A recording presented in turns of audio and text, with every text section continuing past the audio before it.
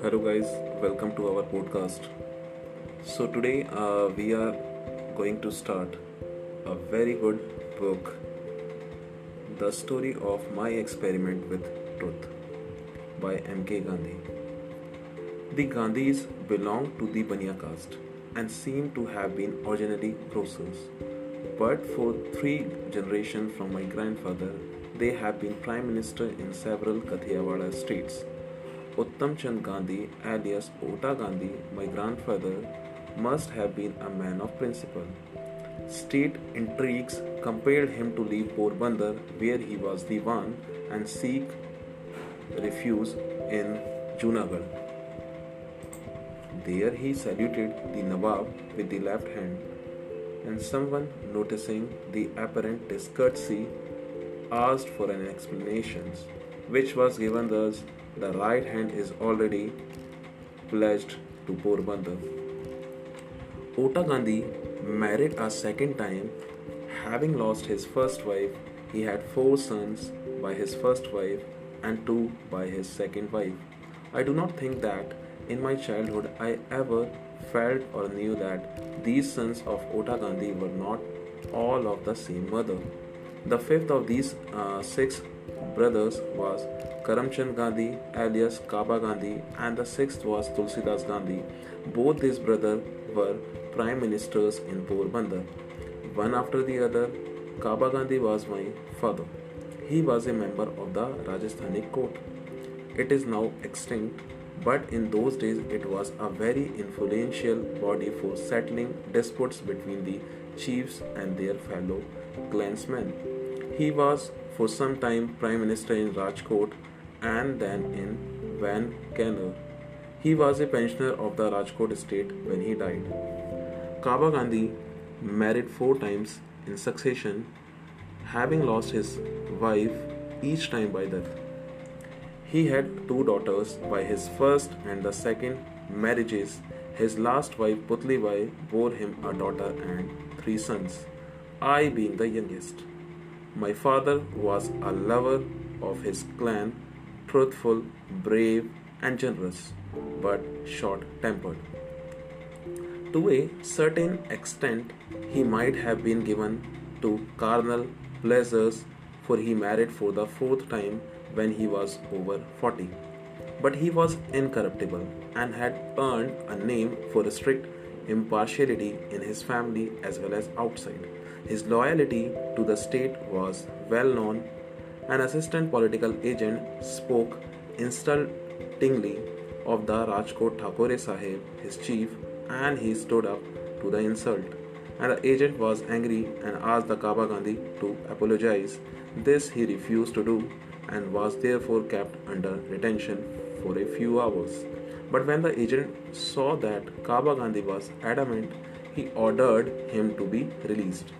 My father never had any ambition to accumulate riches and left us very little property. He had no education save that of experience. At best, he might be said to have read up to the fifth Gujarati standard.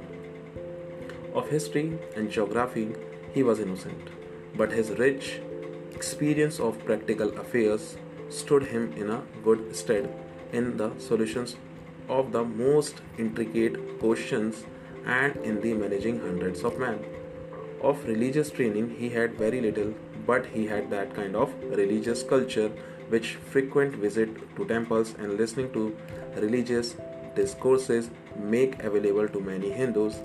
In his last days, he began reading the Gita at the instance of a learned Brahman friend of the family, and he used to repeat aloud some verses every day at the time of worship. The outstanding impression my mother has left on my memory is that of saintliness. She was deeply religious.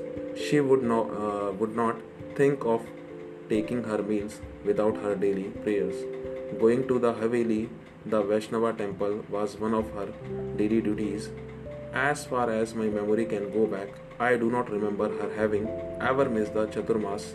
She would take the hardest vows and keep them without flinching. Illness was no excuse for relaxing them. I can recall her once falling ill when she was observing the Chandrayana vow, but the illness was not allowed to interrupt the observance. To keep 2 or 3 consecutive fasts was nothing to her.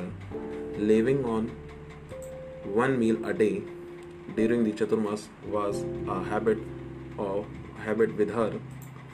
Not content with that, she fasted every alternate day. During one Chaturmas, during another Chaturmas, she vowed not to have food without seeing the sun.